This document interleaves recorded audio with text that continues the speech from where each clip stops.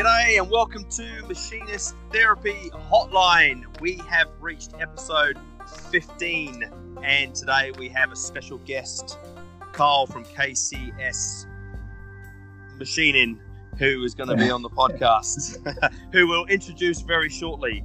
But first of all, let's get the dream team on the go. And first up is Albert Rydzinski. Shut up, Boomer. Harry Boomer. Oh, sorry, Shane Paul. Aloha. Tony Klauser. Yeehaw! And me, Jody Tuckwell, all the way from New Zealand. Tuck it. Woo-wee. So let's just get on with the podcast. Oh yeah, bring it, bitches. Here we go. Hey, I have a question. How's that magnificent mic of yours working out? I haven't used it yet because I don't know how to use it. It sounds like it. Gotta pull out the instruction manual. Well, I got the instruction manual out and then I pulled this thing out and it's like a giant dildo.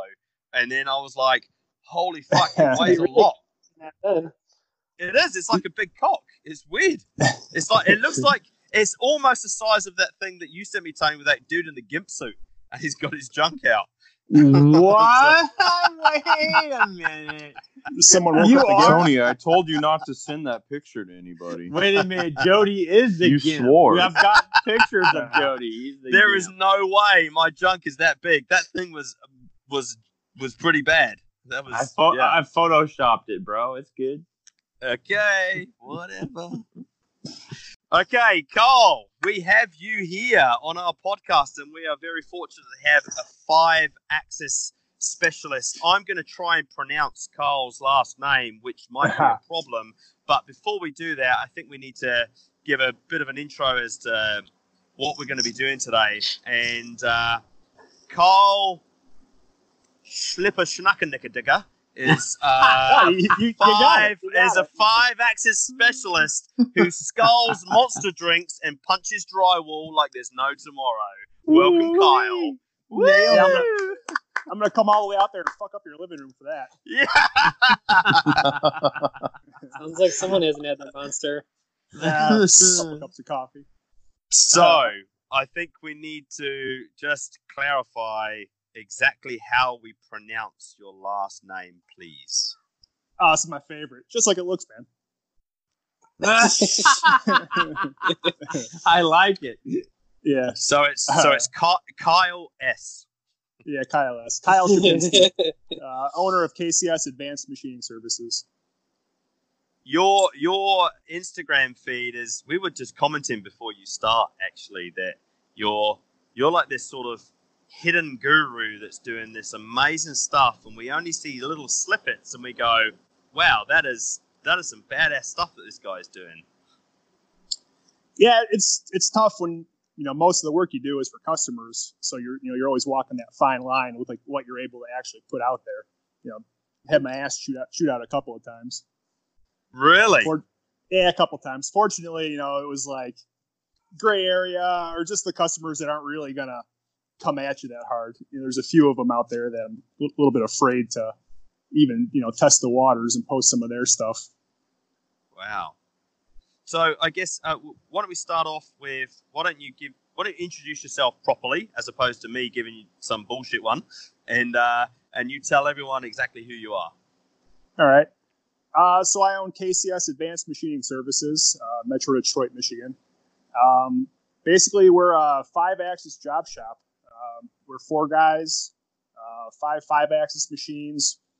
We're all full 5-axis here and a multitasking lathe. Basically, we just do everything we can as efficiently and as accurately as possible with what the 5-axis machines allow us to do. A lot of done-in-one operations, or a lot of 5-sided machining. So, like, aside from like obviously 5-axis being your niche, like work-wise, what would you say your niche is? Like short run stuff, production stuff, like automotive stuff, not automotive stuff. Yeah, I mean, our sweet spot's like 1 to 10. most of the stuff we do is like the complexity is so extreme that we're probably not going to see a large order of parts. It's probably prototype or like would-be castings or forgings where the value is high and the quantities are low. Ironically, lately, so historically we've always been automotive. Being in the Motor City, there's plenty of work out there. Ironically, Motor City is kind of winding down at the moment with all the stuff going on in automotive. All this like switching to EV and autonomous has got kind of all the big three just not spending any money on R&D anymore. But like again, so it's coincidentally I've been joking about this. We basically went straight from automotive to space. We totally skipped over the whole aero part. Right now, everything we have is basically for the Mars program. Oh, nice. Yeah. So other than that crazy like helmet suit thing that you had a picture of or whatever, what other kind of like stuff are you making for the Mars mission? Because that's pretty cool stuff. I mean, I think that'd be like the pinnacle of like anything that you could machine is stuff that's going in outer space. Oh, it's like I always think back like those shops like from like the 60s or whatever, that were involved with the Apollo missions, like all those shops that'll have like the piece in their lobby that they said was on the LEM or something like that, or like the module that touched the moon. It's it's cool to be a part of history, making something for a spacesuit that's going to be involved with a mission that's as important as that was. That spacesuit that we made, so that's actually like the whole upper torso of the new Mars prototype spacesuit. Everything we're working on right now is basically like bits and pieces for the same project. Okay. Did you just kind of fall into that stuff, or did someone contact you about doing it? Yeah, honestly, the strength of social media, all the stuff that I post, I had some followings, obviously, that it just spread to a board meeting with some NASA suppliers, and someone just must raise their hand and said, like, I think I know somebody who could make that part. And they reached out and they're like, hey, you want to take a look at some stuff? And of course, you say yeah. And sure enough, it was part of a spacesuit. It's like, and basically it's just like, all right, well, we're going to do this. That's pretty awesome. That's actually. cool, man. Yeah. So that's very cool. I got a question for you. Being that you're like a smaller shop, was it, or I should say first, were you guys ISO certified or AS certified or anything like that? No, we're not. And that's, it's just one of those things that's, that list of like things to do next, or like the business development avenues to pursue. It's always on the list. I've always been fearful of the size of our shop that, it's going to be overwhelming. But, I mean, you know how it is. Like, if you're able to provide what they need, there's always a way around it, and I don't mean that in like a bad way. I just mean that like most of these shops are going to have a full incoming inspection regardless, so whether or not, we provide a full CMM report, they're still checking everything anyways. So it's yeah, no, I think you're absolutely right about that. Yeah. We're fortunate that, a lot of these bigger companies that demand this sort of thing kind of, whatever, I hate to say it, but coach us along, hold our hand. We're fortunate for that. I find that pretty interesting because there's been times in the stuff that I've been dealing with that people know my capabilities, but yet I'm not certified or don't have the stuff that they need, and I really don't even get a chance to look at it. But yet, if somebody else, another shop is certified that knows me, and I can play third tier, and so I make it and then send it to them, and then they inspect it and then send it to them, and then they final ship it. It gets there, but how it would get to you without being certified, that's pretty interesting. Yeah, I mean, what hoops they have to jump through on their end, I'm not really certain, but hey, we got the work. I can only be. So we just got our certification, but for a long time we didn't have it, and they would either sometimes they would come in and do a like an internal audit on us, and kind of I always thought it was crazy, but I guess I kind of understand is that like it's much easier to do space stuff without like an AS9100 certification, but because that when you get into like Aero and the FAA and stuff, it's damn near impossible, and they have to jump through a ton of hoops to use you. Oh yeah, I've been there before too, where like you just get kicked. You know, like you have a conversation with a guy or a company, and they're, oh yeah, you know, we got this kind of work, we have that kind of work, and then you know, are you certified? Well, no. Oh well. Exactly. It happens. But you know, there's as far as like aerospace goes, or even like a medical market. I mean, there's a lot more people that are affected by it. So it's, you know, it's the general public. You know, they're not presuming to take any risks by flying a plane, whereas, you know, an astronaut or whatnot, they sort of. I mean, obviously nothing should ever happen, but they sort of understand the risks involved. Yeah, true. That's true. That's a good point. You know. But so from a like, sorry, we sort of skipped into where you're at now, and I think there's a lot of people out there that would probably look at your feed and look at the things that you're doing and go, okay, how do I get to where you are now, and where did that guy start from? Like, I mean, what we often ask a lot of the guests that come on, you know, was it that you were playing with Lego or whatever? I mean, how did you even get into this industry? Because quite often there are so many different paths into it, and where you end up can be so varied. Yeah, honestly, I was listening to some of your guys' earlier episodes, and it's just funny because I see I see my story and all your guys' stories. You know, it's always kind of the same road to travel.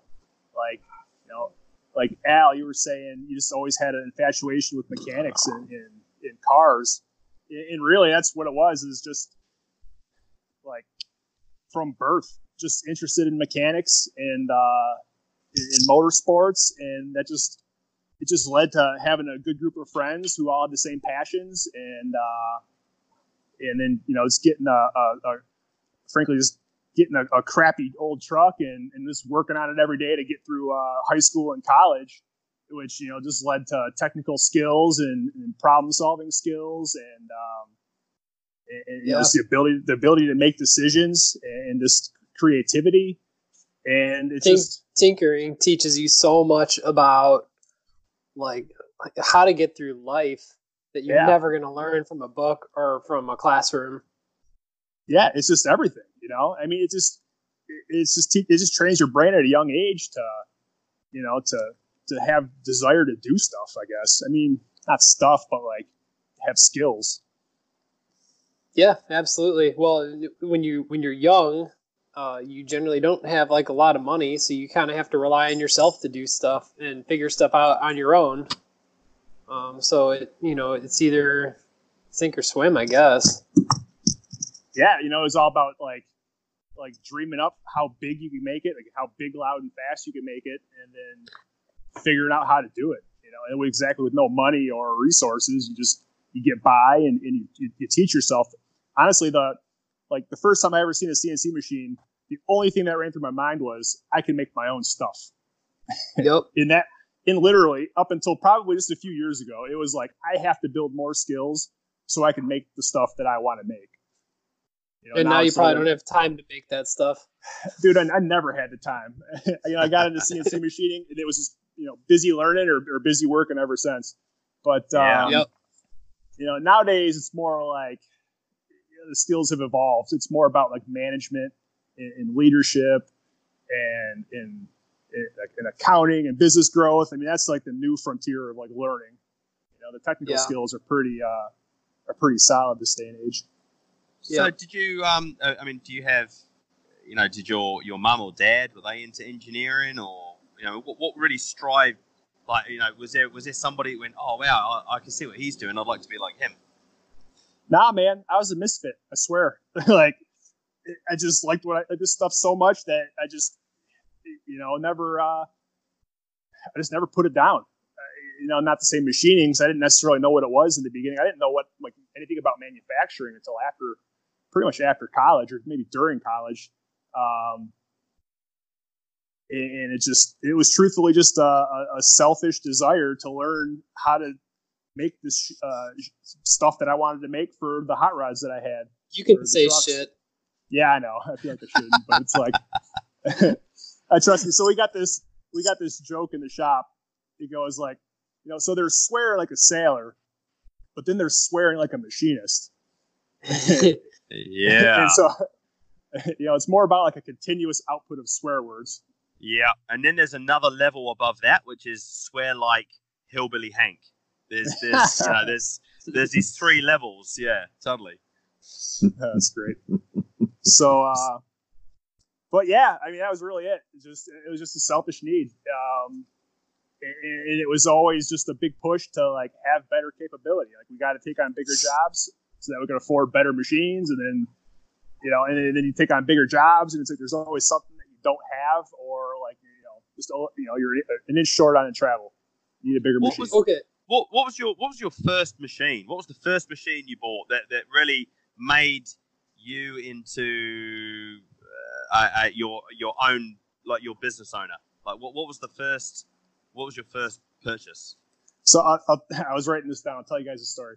So after I graduated college, I got in, basically like lied in to basically Roush Industries. Is a pretty big name in motorsports, but they're actually like super diverse, and they had a pretty big machine shop here in town. So like I basically lied to get into there. They stuck me on night shift, like longhand programming a lathe. Hardly had any CNC experience at the point, and it just kicked my ass. And but having like a little bit of experience with like Fidel's, like one night, and then having like an old hot rod, like basically having an old hot rod, the parents started tripping and kicked the car out of the garage. So I needed to go find a place to keep it. So I went and got a little shop, and the plan was just, wrench on cars and make a couple bucks on the side and, have a place to keep my car. And then just one night I was just prowling eBay and I seen like just an old 3016 Fidel that was just like cheap enough where I could swing it. And I was familiar enough with it where I wasn't scared. And it was just like, wow, if I buy that, I could make all my own shit. And that was the sole reason we got into it. And it was local, and I got it. I was the only idiot to bid on the thing because it was a piece of crap. But I had a space to put it, so we got that thing. And then as soon as like word got out that I had it, it became like, like this guy can make performance parts.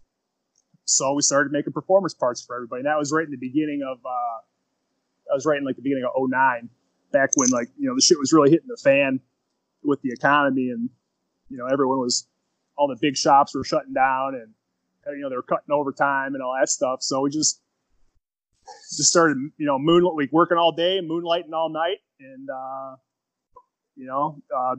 great time to start a business. I know, man. It was. I was right there with you. That was rough. If you can make it through that, though, I feel like, I don't want to say that you'll be able to make it through anything, but those were not easy times to start. No, I always say like, so I was hired at Roush in 2006, and I always say this, like, I'm super fortunate to have seen like the old days of machining. Not say the old days of machining, but just like the way business used to be. Like when I first started there, like the economy was still doing pretty decent, and there was just pallets of work everywhere with written work orders. Like just go, like just start on it and just bill us when it's done. And since 2006, I've yet to ever see that again. It's just like here's a pallet of metal, just bill us later. Everything now is estimated. Yeah. But yeah, so like before we knew it, with that old Fidel, we just expenses started climbing, and like all I wanted to do was make sweet car parts, for my Le Mans, and we just never had the chance. Frankly, we just got busier and busier and busier, and just kept growing, and eventually left Roush in 2014 or 2013, and started doing it full time, and then we just kept getting more and more machines, and kept like trading up. soon as we So it sounds like you got some work from your current employer at the time. That was kind of like some of your first like outside work, yeah. No, I never told them about it. I kept it. I opened my mouth one time about it, and they just it almost cost me the job, and I got my ass chewed out, and I just never mentioned it again. And when I left there after like 7 years, I just told them I was going to be a dancer.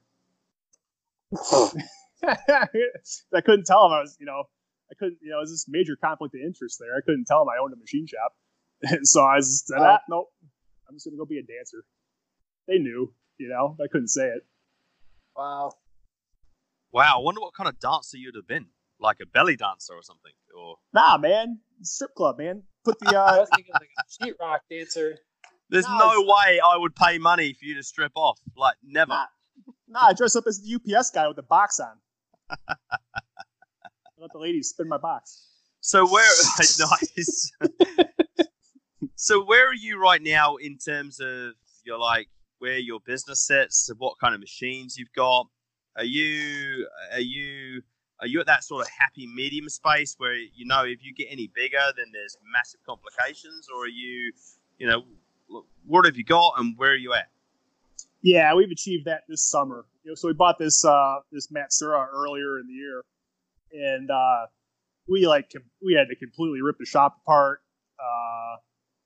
It's funny how it goes. So the plan was all laid out, and it was going to be glorious, and then it basically immediately went to shit. So we purchased the Matsuura. Everything went great with the Matsuura. Yamazin and Matsuura were both fantastic, but we were going to just uptrade a couple of machines, and then we still had the machines. We're still running them. We were just too busy to let them go. But amongst not being able to sell these machines, it's like, oh my God, where the hell are we going to put this Matsuura? So basically the last place available in the shop is the conference room. So we, and after Matsuura having not shipped this machine for 3 or 4 months, they were like, hey, it's second quarter of the year. We're sending this thing. You better be ready. It's like, oh shit. So we just tore out this conference room. Well, we just started tearing this place out and started. Basically, we had the concrete guys lined up to do it, to do the floor, and we got so much rain this year that as soon as we were ready to get this Matsuura, the weather finally broke, and we couldn't get any concrete guys to want to come inside and do a job because they were so behind outside. So we just started digging and poured a foundation ourselves, and then right then the landlord calls us and says, hey, the space right next door to you is available. Do you want it? So that's a pretty sweet opportunity to double our space. So of course we took that opportunity and tore out the back of that and basically doubled the shop space. But yeah, the havoc that this has caused has been just turned everything upside down. I mean, we're basically trying to figure out how to just reestablish the entire workflow, and fortunately we picked up a couple of really good guys this year, so we're I guess I'm sort of throttling back in the shop and spending more time at the desk and trying to just give up some control and spread it out to the guys and let them start doing their thing, which has been a little bit challenging for me. Yeah, I can relate to that. I'm kind of there myself, and that's not an easy thing to do for somebody who is probably most comfortable in the shop. Yeah. When so you live and die in front of a machine, but then you got to sort of hand it off to somebody else and say, make this the way I'd make it. It's they're tough, not going to. Well, I'm fortunate. These guys are actually kicking ass. So we earlier in the year I acquired a guy who had all Fanuc experience, and right now he's kicking ass on the Hercos, making 5-axis parts. Like we're doing this gnarly little stainless piece done in one, and he's having never even really seen Hypermill before. He's kicking ass at it. And then the other guy, he's been exclusively Hercos his whole career, and he's never even seen a turning center. And I got him over on the Fanuc Doosan, basically like turning and milling parts complete, and he's kicking ass. It's going well. It's just I want to like keep an eye on these guys, and I need to be, I still need to be productive at my desk. And I'm like every couple of minutes, I'm finding myself like, kind of poking my head out in the shop to see how things are going. And it's like, man, is it costing me my productivity? What have you been kind of redirecting your focus on? It sounds like probably doing, if I had to guess, like a lot of quoting or maybe like, finding new business and stuff like that. Yeah, it's the quoting has just been monstrous lately, but, so it's like I said, we're getting into this aerospace work and, and keeping track of the documentation and making sure, we meet all the specs and creating the process and really just like, getting everything ready to go to the shop floor, so that basically I don't have to do it. It has been, my number one priority and keeping the work coming in. And unfortunately, I still do all the purchasing, so looking at these jobs and purchasing all the stuff that we need. Yeah, so what's your day look like on a daily basis, Al? I mean, it's pretty similar. I've got like a couple good guys in the shop right now too. So, it's kind of like letting go of things, trusting people to do stuff, understanding that they're going to make mistakes because they're still learning too. But still like having like a good handle on what they're doing without like hovering over them. And, I try really hard to be like a good manager or boss, and it's tough sometimes because, sometimes you give people an inch and they try to take a mile, but, it's just a different set of responsibilities, and it's weird to get used to because I'm like you said, you kind of live and die by the machine, and like my comfort zone, like that's what I know I'm good at. So to go from there to more of kind of like a managerial position or like business development, like ultimately that's good for the business because you're kind of steering the ship and piloting the ship. But it's just different, always a different set of problems. Yeah, it's got a weird feel. It's good to be busy because you don't, you feel like you're busy. We're getting some okay throughput right now, but I'm a bit tenacious on the machine. And like I push real hard and I keep things moving. And right now I'm really just trying not to interfere. And these guys they're learning, but they're doing a really good job. And it's just, man, does it just feel weird though? But I always say, like, some people need micromanaged and some people just need coaching. So fortunately, we just got a couple of guys that just need some coaching. We actually let a guy go end of last month. That was interesting. Was that the first time you had to let somebody go? Yeah, that was the first time. What happened? I don't think I can say too much. Nothing really happened. Well, actually, what happened was nothing much happened, but I'm going to tell you anyway. Fuck it. I don't want to say anything bad. Nothing bad happened. He was a good guy. It just wasn't the right fit. And like I said, some people you coach, and others you have to micromanage, and it was just too much micromanagement. But the last straw was like, I pulled him aside, and I was like, man, like why don't you wear pants? Yeah. I'm like, just pick up the ball some. No, I didn't say that. But I was like, why don't you get into something on the side, like at home, that'll help you develop some skills, to help you, further you along here in the shop. He goes, yeah, I've been thinking about hunting. And I go, I was just like, I know. I'm like, we're clearly not on the same page here. So basically that weekend I made my mind up. I'm like, it's time. So it's a good call because it's a good call because like I said in the last episode, I had this guy. He was a keen hunter, and all he did was fucking gnaw bones, and he smelled like shit. So you've dodged a bullet, my friend. You've dodged a bullet. Yeah, he must have been from Australia. Yeah. Oh well, I'm not from Australia, so that's too bad. Yeah, exactly. Yeah, so it was all right. It was mutual. I don't know if it was mutual, but I mean, there was no big scene or nothing like that. But like I said, he was an all right guy. Just wasn't a good fit. That's tough because you can't ever force. You can't force anything. You can't make somebody want to learn stuff outside of work, or you can't make somebody want to have an interest in it, and they may want the job, or they may, have the desire to work, but ultimately, like you said, it's just not a good fit. So I've definitely been there before, and it's frustrating, but it is for the better ultimately. So yeah, that was the biggest thing. It was just it just aggravated me. Obviously, just like you said, you can't expect somebody to be like you, or to have all the same interests, or to work as hard as you do. But man, you can have a little bit of passion. If you don't have any passion, a little something. Like what's the point? It's just a job totally. At that point. I don't really want a 9 to 5er in here, especially when it takes up a handful of my time. Yeah, the only flip side to that would be is when you actually do need just a guy that's going to come in. I know. So like it's pretty hard. Like there'll be a point where your business will have you might get a repeat product, and you go, okay, I do need someone that's going to measure, but I know that I really only need someone that's going to be able to do certain things, and I don't want them to be a superstar. I just need them to be here, and that is also okay. Yeah. And that was the hardest part, and we hung on to this guy for a little while.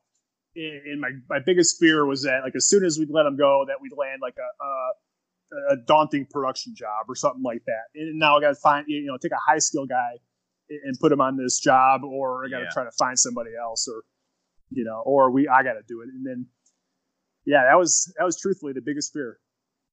And we still might come across that, but I guess we'll just. I've found something similar, and I'm super pumped that you've got like some rock stars in there, because I feel like it's really tough to find people who are rock stars in this industry. It's passion, man. No, I mean, you're absolutely right, but it's just tough to come by those people. Like, and I tell people this all the time, like, if you want this to be a job, this can be a job, and the opportunity's there. And if you want this to be a career, the opportunity's there. The only difference is going to be the results. And I can't make you want either one of those. That's to you. Yeah, it's hard to be a small shop and bear this, because like what do you do? You put an ad on like ZipRecruiter and bring 40 guys through here in the next 6 months, and just to let them all go and deal with that mess, or do you? Oh, it's a huge time hole for yourself then. It's brutal, man. So I mean, we've been like just kind of word of mouth recruiting, and it's been okay. We've had some pretty good guys in the past, but like I said, we're just I don't know how we're going to get any better. We see more of the same guys is what we need, and that's going to be tough, just like you said. Yeah. Hey, I've got another question. I was thinking about the future, and I thought to myself, well, he's positioned in probably a dystopic and crime-infested Detroit, where potentially they might need a potent cyborg that becomes an ex-policeman. Have you done anything for RoboCop? No. The hipsters chase him out of town. All hipsters. Yeah. Of course they have. RoboCop was like, "Fuck this! I'm leaving. You guys suck." Yeah. Who wants RoboCop when we can have craft breweries and beards and flat caps? Yeah. Oh yeah. And axe throwing. Fucking. So I mean, actually, being in Detroit, which would have been a major industrial hub of the United States, as far as I'm concerned, and now seeing like everything sort of just died, and is there new life coming into Detroit? Are you the next generation of what's happening there? Yeah, it's interesting. It's funny how it goes. Like, I mean, it's incredible that the city was as powerful as it was, because when you look at it today, you're just like, man, very much there. The cool thing about this area is like, man, the resources. Like, because the Big Three is so freaking big and powerful, like literally almost every North American headquarters is within like 50 miles. I mean, you can literally get whatever you need, like right around town, which is like a terrific place to have a machine shop. Stop the podcast. We are very fortunate this week because we have been given a very special offer for our listeners. Albert, do you have the details? I'm not the offer, but I know about the offer. Well, God damn it. Tell us. So, Meritool hooked us up. We didn't even ask them. They just offered it. And they said that we can use this code, MTH10. And it's a 10% discount code. And I don't think that it has any expiration date. So, or any kind of limitation or anything. It's just a 10% off coupon code that you can use if you want to order Meritool stuff. Wow, that's pretty awesome. They I mean, are so- awesome. What? I mean, if you had that offer, what would you buy? T-shirt. Yeah, That's a good point. Does it count for t-shirts? I'd love to have a t-shirt. Yeah, I bought mine from they, them. they have like a ton of cool shit other than just holders too. They've got I picked up like a torque wrench from them for like torquing like collet nuts and stuff, and so we've cracked a few of them, and it's nice. It's super nice to have something like that. Wow. all the carbide There's- they carry is great. Yeah, and they're doing Yeah. very well because I just saw some video footage of their freaking new big ass building that they're moving into, and it looks like a great time, and like they're really expanding, and it looks super awesome. And I'm pretty sure it's Meritool, Albert. Yeah, Mari, Mary, Or an a-hole. yeah, Meritool, yeah, Ah. Meritool. Wow, fuck me. Yeah, So even let's Hank just gets that let's shit right. just go this again. So MTH10, and with anyone that puts that into their online shopping on Meritool will get a 10% discount. Is that right? Woo-hoo-hoo! Fucking A, right? Yeah, cool. Okay, let's get on with the podcast. The big three are just sitting idle. They're just chilling. Like I don't think anybody knows what the hell they're doing. There's this big push for like electric vehicle, and everyone knows that they're not there yet, but it needs to happen. And like, there's all this like bullshit talk about a recession. Like people are talking about it so much, and they're gonna like force it to happen. Yeah. Or the weird thing is like Big Three isn't spending like any money in R&D, where they historically they spend just gobs of cash on R&D, But if EV is like right around the corner, but they're not there yet, like what are you developing? But Right. Hide yourself. Yeah, I bet. If EV hits, it's going to be freaking huge. But honestly, I think Silicon Valley is going to be the next motor city, man. Like the biggest machine shops in California are all like Google, Facebook, Uber. What are they up to? That's what I want to know. Know anything about that, Tony? A little bit. So I've got a couple questions for you, and I think you probably answered some just by listening to you. But one, first off, you've mentioned the Big Three several times, and I'm pretty sure I have a good idea who they are, but maybe our listeners don't. So can you tell us who the Big Three is? Oh yeah, Ford, GM, and Chrysler are historically the Big Three. Okay. It's more or less a nickname today. I mean, there's some of the Fiat Asian manufacturers Chrysler. are that's FCA Group. Yeah. That's what I was thinking. So my other question was, what was your cam system that you're using? And I think you said Hypermill. Yeah, Hypermill. How do you like the Hypermill, Al? I love it, honestly. Yeah. Same I'm programming some stuff in Mastercam right now, and not the end of the world, but there's some pretty notable differences. And when you get into the more complex stuff, like 5-axis stuff, it really kicks ass, and it's really a nice tool to have. Yeah, Okay. it's sweet. Everybody says like, oh, it's just 5-axis software. It's legitimately programming software. It's so nice. So hang on a minute. Before we do that, because you said Hypermill, you're not using Fusion 360? I'm confused. That's no, not gay. no, we're not. So this You're the biggest sausage eater I've ever met. Wow. you got a giant sausage mic sitting in front of you. So this Sorry. So this old customer of mine, this old guy, he's like a little like one man band. He like builds like race boats. He goes, I want to get a CNC. What should I get? I'm like, don't do it, man. I'm like, just get a Bridgeport with like 2 servos on it. You'll be straight. He goes, no, I want like a tool changer. I want like the whole 9 yards. And, you know, Why does he sound Italian? Because he probably is a little Italian guy. This guy's. No. He said, I want to see Mamma Mia, Mamma Mia. Mamma Mia, yeah. His name's Luigi, by the way. No, it's not. But nice. The guy's like so hyper. The guy's like just so like ADD. Like he's shifting gears on you every time you try to talk to him. So he's like, I gotta get a CNC. I'm like, all right. I'm like, I don't know, man. Like talk to this guy. And he goes, well, all right. Now what do I do to run it? I'm like, well, check out Fusion 360. So he comes back a couple days later. He's, man, that stuff's tough. I call it Confusion 360. I can't figure it out. I'm like, I know, man. That's why I said don't get a CNC. All right. So my next question was, what was the brand of your multitask machine? And I think you answered that also. Is it Doosan? Doosan, yeah. We got this Doosan for a screaming price, and honestly, it was like it was the best thing that happened to me yet. And that machine's phenomenal. Is it a twin turret, twin spindle? Single turret, twin spindle, Y-axis. Nice. And you like that all right? Yeah, it's good value. It's a good machine. I mean, we got it basically for free. A customer went out of business, so we bought like 5 machines off them, and then flipped the other 4 and kept the Doosan for like a wash.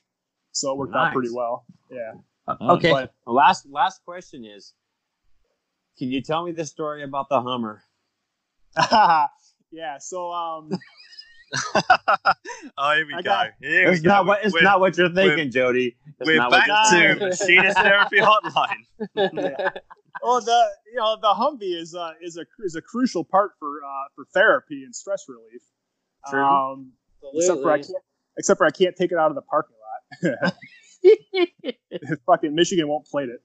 So I got some couple buddies that do like a bunch. They like just buy and resell like military surplus stuff. You know, a few years ago you actually like make a buck at it, but then now everyone kind of caught on. So we're sitting around drinking one day, and buddy goes like, "Oh yeah, and you can get a Humvee." I was like, "Get out of here!"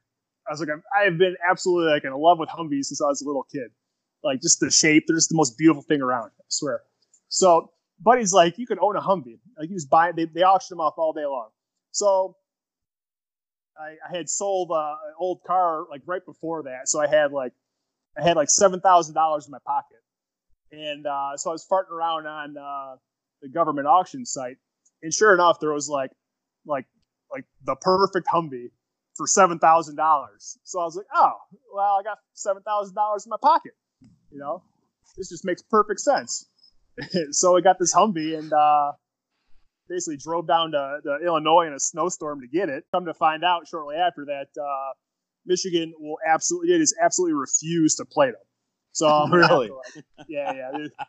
They basically said like if you happen to get it plated, we will find it and we will take. I don't think there's any like punishment involved, but we'll take the plate. So. Punishment. So I'm pretty much SOL. Yeah. So basically, I was driving around the parking lot. But nice. Funny story. So one day, the Hypermill sales guy comes over unexpectedly. He goes, "Hey, I was in the area." Well, I was like, just kind of having like a little informal shop floor meeting with another sales guy, and I was like, "Well, just sit tight. I'll be with you in a minute. Hey, why don't you take the Humvee for a ride?" He goes, "Oh, hell yeah. Like, I'll do that." So I forgot to tell him that it doesn't have plates, a title, or a bill of sale. Well, I guess I have a bill of sale. So I'm sitting there. So he takes it out for a spin, and I'm sitting there just talking to the previous sales guy. And I'm thinking to myself, like, man, he's been gone for a little while. And I haven't told him that thing's technically illegal to be driving around in. And so I go out looking for him, and he is nowhere to be seen. I'm like, oh shit! Like he probably took it out on the main road and got popped. But fortunately, like right then and then, he just comes around in the corner. Like, oh, this thing's awesome. I was like, oh, thank God. That'd have been there would have gone my discount. Nice. Yeah, that's awesome. Yeah. Hey, Boomer. Yeah. Didn't we have a governor that used to drive around in a Hummer? We did. Yeah. But that was a civilian one. California won't register the surplus ones either. I've seen a couple that on Craigslist that are registered. I don't know. They must know somebody, but they were like loopholes. Yeah, they were very expensive. Thought so. Couldn't you just put a GM sticker on the front or a Ford sticker on the back? I suppose you could try, And then when you lift the bonnet, you just point at the battery and go, "It's electric." Hold on. What the fuck is a bonnet? That's the hood. Oh man. A bonnet. It's the front. It's the front of your car. That's so gay. It's not the front of your car. You lift the hood. What? Sounds like one of those little my god! Hey, here's Jody. The bonnet and the boot. Okay, hold on. So we're cruising the main avenue. We got our hot rods out and we're all racing. And he's like, "Whoa, you beat me, dude! Can I see what kind of freaking mill you have underneath there?" And Jody's all, "Hold on, let me lift my bonnet and show you my motor." Fucking gay. But that will be fine because I'll be in my jandals and I have no pants on. So you can go fuck yourself. It's getting worse and worse and worse and worse. Oh my god, it's oozing gayness out of my anus. What the hell, Tony? I'll tell you what's happened is you put that barbecue vest on and you've changed. I have changed. And I hope you all like me for it. You put that thing on and you turned into like Hillbilly Hank comes to the party and you were dancing. I thought you were dancing on top of the machine, and I was like, "Oh my god, is this guy going to poop?" It's like, what the hell is going to happen right now? Is it going to be that dramatic? Because it would have been amazing if you did.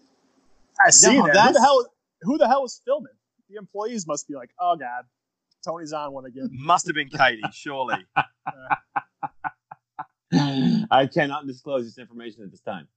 My God, is what I've got to ask? Is Katie cheating on you with Hillbilly Hank? You know what? It's a very good secret love affair, and I can't talk about that either. Does that mean it's a threesome in a twosome? Like, are you asking? It's for me, video? myself, and Irene. That's almost a threesome. Why am I? Okay. Anyway, me, myself, and Hank. Yeah.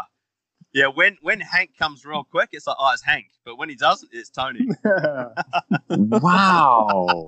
I just got grossed out. Yeah, me too. Sorry. I took it too far. Okay, back the truck up. How do you pronounce your last name? Shapinski. Oh, that's easy. That's freaking easy. It doesn't look like that. It looks so complicated. Just like it looks, man. It's easy. Shapinski. Yeah. Gosh. That sounds very. Is that Polish? Is that?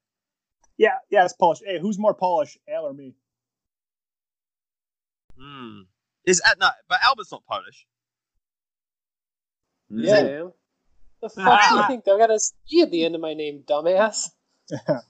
Oh man, I didn't realize that. I thought you were like. No, it's all becoming so clear right now.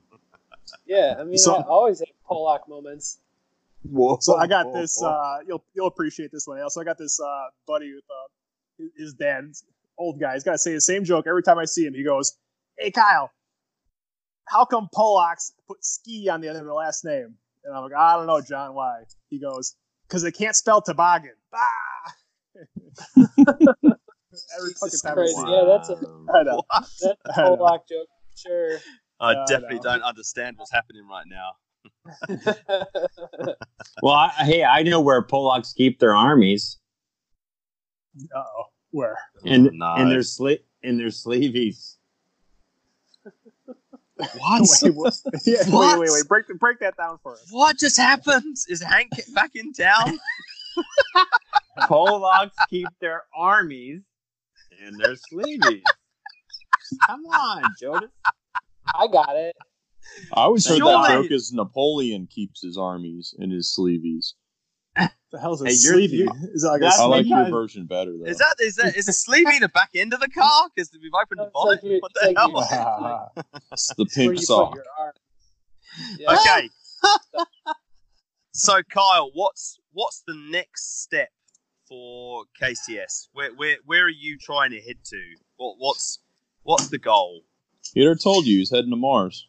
Yeah, we're going to Mars, baby. Wow, man! Like you can see, I Total I got a Recall. serious question. This is semi-related. No, you? to- Oh, hold on a Something- second. What the fuck? What the hell do you think Jody. we've been doing? Jody, stop the podcast. Albert has a serious question. Okay, sorry, Yeah, Albert. Go. that's Serious the question. one. Go. No, it's okay. It's okay. It's not important. No, fuck you, Tom. Go. Albert, I demand you speak. Shit, dude. I'm gonna smack your little white ass. Good lord, the fucking attitude out of Hillbilly Hank today. Oh my god. Speak, Albert, speak. Okay, so what do you think about colonizing Mars? Do you think it's realistic, or do you think it's not realistic? Oh, come on. Oh, Frickin' man, Arnold Schwarzenegger's already there. Do you Yeah, know that and he- movie? There's a guy who goes to Mars. He comes back and he gets involved with a woman with 3 breasts. Life is Yes, I good. saw that. When you go to Mars, life is good. Movies everywhere. Let the man answer. Sorry. I have no idea, to be honest. Seems pretty unrealistic to me, but I hope we could pull it off. But I mean, like, why? What do you think is unrealistic about it? I have my own thoughts about it, but it's always interesting talking to other people and getting their opinions about this. About people living on Mars. we have like this debate around here too. It's like, how are people? Like, I don't know. It's just I don't want to be pessimistic. I think it'd be great, but like, What? It's stupid. What are you gonna do? Like human nature, like millions of years of this shit. Like people are just gonna put all that aside and say like, we'll go to Mars and we'll be happily ever after. No, some asshole is gonna try to claim it for themselves, and it's just I don't know. I hope we can get there. I think it would be great. Hopefully we see it in our lifetime. I think there's I'm a just lot mad. to be learned from it. I think so Well, too. flying. Why the fuck? Hang on. Why would you leave a place that has water, grass, women with 2 boobies to go to a place that is basically a giant dust ball with nothing on it? Like, how can that be awesome? Yeah, there's no fucking beer on Mars. Yeah, exactly. I'm There's no with you. Mickeys on Mars. I'm with you That's about good. that, Jody. And I think that there's a lot that we can learn about, or I should say, developing technology from doing something like going to Mars. But I don't think that it's feasible to colonize Mars. I would say because- colonization's stupid, but let's just get there first. Yeah. But Yeah. it's aggravating to me. Like, why can't we get back to the moon? I feel like Yeah. every Yes, generation, every generation we should touch base on the moon. That inspires hope. That's doable. It should be easy by now. I really would love to believe that the moon is made of cheese. Oh my god. Yeah. So here's the thing. Sounds There's fair. a lot of people on planet Earth that still think that we've never been to the moon. Exactly, Tony. Not to open up another whole can of worms, but I mean, really, like you just said, why can't we get back to the moon? It should be easy. It should be fucking way easy because we're super Yeah. close to it. We should be able to just land on it like daily. If we're gonna fly trips back and forth to Mars, well, obviously we can get to the fucking moon and back in like 15 minutes. I would think. Yeah. But I you agree. know what? I don't know. We're not privileged to know all that information, and I really don't know. I wish I knew, but I don't know. Yeah, This just I went wish I all knew like the answers. conspiracy theory on us here. I hate to acknowledge that we might have not been there, but it's hard. It's almost hard at times to acknowledge that you have. It's Yeah. it sucks, but like, man, let's There's fucking no go there money in again. it. Horseshit. There's no money going to Mars. Let's fucking. Yeah, but that's what I'm saying. Is there's no money in going to the moon. That's why no one wants to do it. Yeah, I don't know. but that makes no sense. Like, why not just go and go, hey, guess what? For all you idiots that think that we never landed there before, boom, there's a selfie of me with my iPhone on the moon. Yeah. Exactly. And then just come They- back again. if they don't If- believe it now, they wouldn't believe it then either. If you know what, What? Boomer, You're not going to Boom. convince them. Boomer, if me, you, and Jody decide, you know what, fuck this, let's go to the dark side of the moon and turn on our iPhones and turn on our flashlights and show you motherfuckers there's no Megatron there, that would be badass. Right? I would make sure that, Boomer has to wear the barbecue vest if we go to the moon. Okay, it's his turn anyways. He's got his. So, sorry, I know, sorry. So for a far less really important question, what's the next step for KCS? I want to automate, man. I want to get into automation bad. I want to build. Yes. I want to build like a scalable RoboCop. pallet pool. Yeah, exactly. With RoboCop shuffling pallets in and out of a machine. Oh man, that'd be cool. Yeah, I mean, honestly, I think that's where the next. I think that's where it's at. I mean, as hard as it is to find the talented people to run the machines, you got to exactly. You got to automate the high mix, low volume world. I'm right there with you, and this is the thing. I went back to Dayton a couple months ago, and I saw this system called Load and Go, and it's a little Fanuc. It's called Fanuc because I did ask them, not Fanuc, but it's called Fanuc robot. And he was pulling out these drawers and loading these slugs in this twin spindle machine, and he was flipping them around. And he could do this for hours. I mean, you could set him up in his drawers and then go somewhere else. And he would work probably 10, 12 hours on his own and do a good job and put things back where they went. You got a guy in the back pulling the drawer out and doing other stuff. It's like, this is where I want to be in the next couple of years. And I think, I'm back at the shop by myself again. I hired a guy last week, and he's not there this week. And so it's me and my wife and the dog. And it's like, you can't find people. So the robot never leaves. As a matter of fact, he's fucking screwed to the table or the ground. So he's not going to go anywhere. He can drink all he wants, but he's still going to be there on Monday. So it's the next thing. Do you think that the piece loading robots or like the palletized system is the way to go? It depends on what you're doing. I mean, if you're talking to lathe, I'm thinking piece. Obviously, if you're doing a lathe, if you're doing a mill, I would think palletized. Yeah. I think actually a lathe. If you're only doing piecework, a gantry loader is far quicker than a robot in front of it.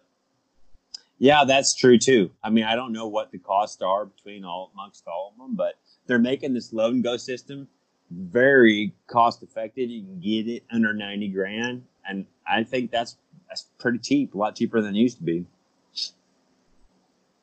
Yeah, the supposedly Herco is coming out with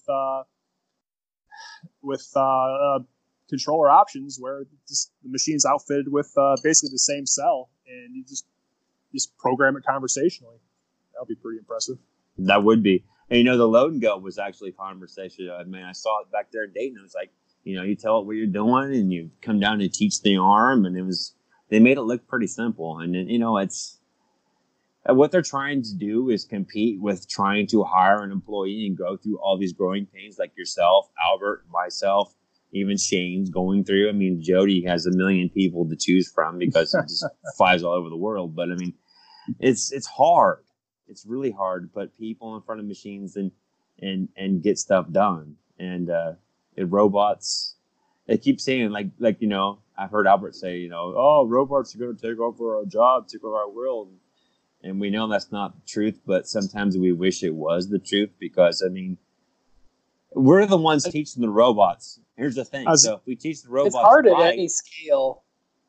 It's hard at any scale. You could be a huge company, like, with Jody's company, or you could be like, Tony or myself or whatever, and it's going to be equally difficult to find good quality people.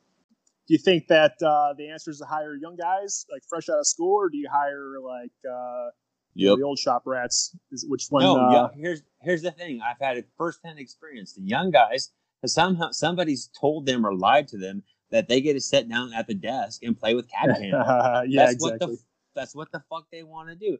I cannot find any young guys that want to stand out on the floor with me and load and unload parts or rotate freaking inserts or check coolant levels or fill up whey lube or wipe a machine down so it's still shiny, because that shit's stupid. Yeah, it's all the shit that aggravates me. It's like shit. It's like if you got a 45-minute cycle, stand there and wipe the machine down. I shouldn't have to tell you. Yeah, it's not there anymore. It's not there. Find something to do. Yeah, that's funny. That's what part of the reason that led me to my decision to let the last guy go. I realized that the world is a different place when I saw that kids that played that fucking video game, whatever it's called, won millions and millions of dollars sitting on their couch with their headphones on, playing that game. What's it called? Fortnite. Yes, Fortnite. I mean, the parents always say, you're never going to do anything with your life if you just sit on the couch and play video games. Well, fuck, I think that's out the window because they've obviously made millions of dollars sitting on the couch playing video games. Yeah, there's probably fewer of those guys out there than there are like professional athletes. You know? True. So I mean, you got better odds of becoming an NFL star than you do a professional gamer. I actually think you're wrong. I think there are probably more kids playing video games and believing that they can get there, and then the prize pool for that stuff gets higher and higher and higher and higher. Well, they believe that they can get there, but I mean, fuck. How much money? Well, you don't have to be in shape to get there, though. If you're 300 pounds and sitting on the couch eating Twinkies, you're just as good as the 125 pounder that works out every day. Yeah, but that's everybody, So you got a much bigger pool of people trying to achieve the same thing. I don't know. It's probably equal. Who knows? But yeah, you're seeing like the top, 0.1% of them. It's just like when you watch like gambling on TV or something. It's like the top 0.1% of gamblers. True. Let's see the real gamblers. True. I'd watch that I think show. Though, what you're kind of touching on though is like what we're glamorizing for like today's youth, because like if you don't glamorize like the stuff that we do, no one's gonna think that the shit that we do is cool anymore, and they're gonna want to go out and be fucking YouTubers or video game sensation hot stars or whatever the fuck, the latest and greatest bullshit is, like we still need people to make stuff. Like if they recruited his youth to go to war, like we would be so screwed. That's so funny. Yeah, but they would be screwed if they try to get us to go to war, I reckon. No, yeah, absolutely, because we'd just fall apart, probably. Whoa, Jody, are you proposing war between the United States and New Zealand? hey, all I need to do is give Albert a dodgy lettuce, and he'll be fucking shitting for the next day. So I know. Jody, here's the deal. Me, Albert, and Boomer have boots, and we'd be walking through the jungle with our guns, and you'd be walking in your yellow jandals, slipping around the mud. We'd fuck you up. No, you wouldn't. You cunts would already be dead, because I'd have killed you. With what? With malaria. Yeah. With just kindness and good humor. Yeah, you're speechless, bitch. You are speechless. All you can see right now is you would not. There is no way you could walk through the jungle ever. Like I'd be already through the jungle, and I'd be sitting there waiting. You idiots be walking past. I go, oh look, those idiots are gonna walk straight off a cliff, and I'd be like, I'm still in my jandals, bitch. Boom. And you'd be sitting there in your little cubby hole, listening to Hillbilly Hank coming. You're like, it's fucking over. Retreat. Like War of the Worlds, but with Hank. Oh yeah, you guys do a great broadcast here. Thanks, man. We just enjoy talking to people and try to make it relatable for everybody. So we really appreciate you being on. That's awesome. Your work is awesome. Yeah, thanks for reaching out. Right after you guys reached out, Joe Rogan reached out, and I was like, sorry, Joey. Oh, shut the fuck up. You were going to go to his house. You're going to go to his house and eat some elk meat or something cool like that. No, what's that shit? Like DTM or some shit that he takes? Oh, yeah. Exactly. Talk about the Mars mission or some shit. Yeah, fucking Mars, man. Exactly. He had Elon Musk on there. That's right. They were talking about Mars. Smoking weed talking about Mars. Exactly.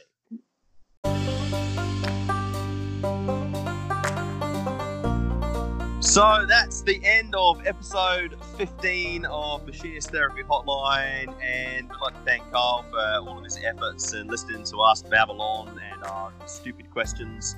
And we hope that next time you will all come and listen again. So, till next time, bye everybody.